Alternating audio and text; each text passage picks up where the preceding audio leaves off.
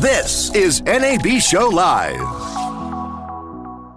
All right, this is Chris Aller with Broadcast Beat for NAB Show Live. We're here with Jeremy from Atomos, and he's going to tell us what's going on. Yeah, here. So we've got the Shogun 7, which is our new, I'd hesitate to say it, but a true HDR panel, and that means we can do things like shading a drawing, where, you know, when someone draws a face and then you're shading their cheeks, you're like, wow, that's a person, you know, people with talent like that. This screen, being able to represent 1 million gradations at pixel levels of 80 by 80 pixels at 360 zones across this screen, allow us to deliver true HDR, like our eyes see. You know, different intensities are seen differently, whereas with the older technology, it was edge-lit backlight, and you had to turn it on 100% or 50, and you could digitally wrangle HDR in, which is what we did. Right. And we did a really good job on it. But we could never really control the sun area properly, because we'd have to lift the blacks a bit in the other area to kind of to make it the backlight work. Right. Basically, it's a switcher, it's a monitor recorder switcher. Okay. So it records ProRes RAW, records ProRes, Avid DNX, Cinema DNG in all flavors up to 4K 60, HD 240. Right. So that's a single man operator, right, or woman operator. And then you've got 4 inputs, quad link inputs for all the different cameras if it's a single camera, or you can go HD 60p, 4 inputs, asynchronous from HDMI cameras, run SDI to them either through a converter or out of an SDI camera, and come into one square. And you go, I'm recording that one, I cue that one, fade. Right, and you're also recording a 5th signal, which is that fade, which is the program. Fade, the program feed. And then inside that, we insert all the XML metadata to go to your favorite package, populate the multicam on the timeline, get creative, and go for it. Fantastic. And that's the simplest way, we believe, to do live production. This is $1,500, right. Couple of cameras, you're away. And you're good to go. Right. What else do you have new this year? So we took recording off our Ninja 5. It was a very popular product, still going gangbusters for us. Right. But we had a lot of photographers say, I want to see the HDR image like on the Ninja, but I don't want to pay for recording. $695 is the price for that. Okay. So we've released the $399 actually. The $4 makes a lot of difference for profit. Okay. So we added that $4. Nah, consumer price is under $500. You got to go $99. Right. People think it's value. Right. So $399. It's $300 less.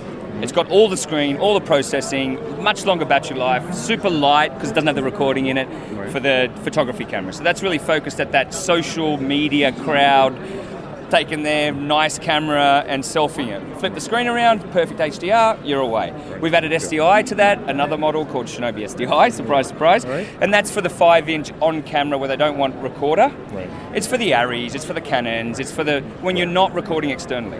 When you do want to record externally, you go to a Ninja 5 or a Shogun 7. Right. Then we can go to Sumo, which is bigger live switching, and grading monitor into your edit suite, as well as on-set director, 4 feeds in if you want to see multi, or 4K 60 DCI 4K. So you can go right up to, you know, the formats that you need, no matter whether you're entertainment or down in kind of social media land. So that's kind of the recording monitor lineup. And then we're expanding the ecosystem of ProRes and ProRes RAW. Okay. And it's a year ago now. We are very proud to have pushed that standard. A lot of people from the outside are like, oh, what's going on? It doesn't seem like it's going very well. Well, I can tell you it is. Tens of thousands of units sold in the last year. Lots and lots of new customers coming in and trying RAW with Final Cut. ProRes RAW 1.0 was that ecosystem. They used our customers and the camera customers to test the format. And now you're seeing the 2.0 rollout, which is 7 more software of different performance levels depending on conversion or integration on live color set production, assimilate, color front, telestream, PON 5 for swapping of footage. So now Apple's doing their normal computer thing and going, there's a computer ecosystem, right? There you go. And we're sitting on the front end recording from now 14 cameras. That will be more than 20 cameras by the end of this year. And they're all pumping out RAW. But they all do 10-bit 422 ProRes as well. Right. So you can just record that if you don't want to go into the RAW land. But RAW is super powerful. Right. It's the performance of ProRes, as Apple say. Performance of ProRes, super fast GPU, CPU performance, and the flexibility of RAW, so you can move stuff around and be truly creative. Right. And this is 12 months later, for 12 months later, and you see the ecosystem building. Right. Yeah, fantastic. What are you expecting for this year's for the show? Yeah, so like the interesting parts for me is that I feel very proud that we're leading that HDR charge, that we're the thought leader in that, and we're offering newer and newer products in the direction that customers believe they want next, that we really do listen to the customers. And then there's the partnerships. We're kind of like, we're friends with everybody.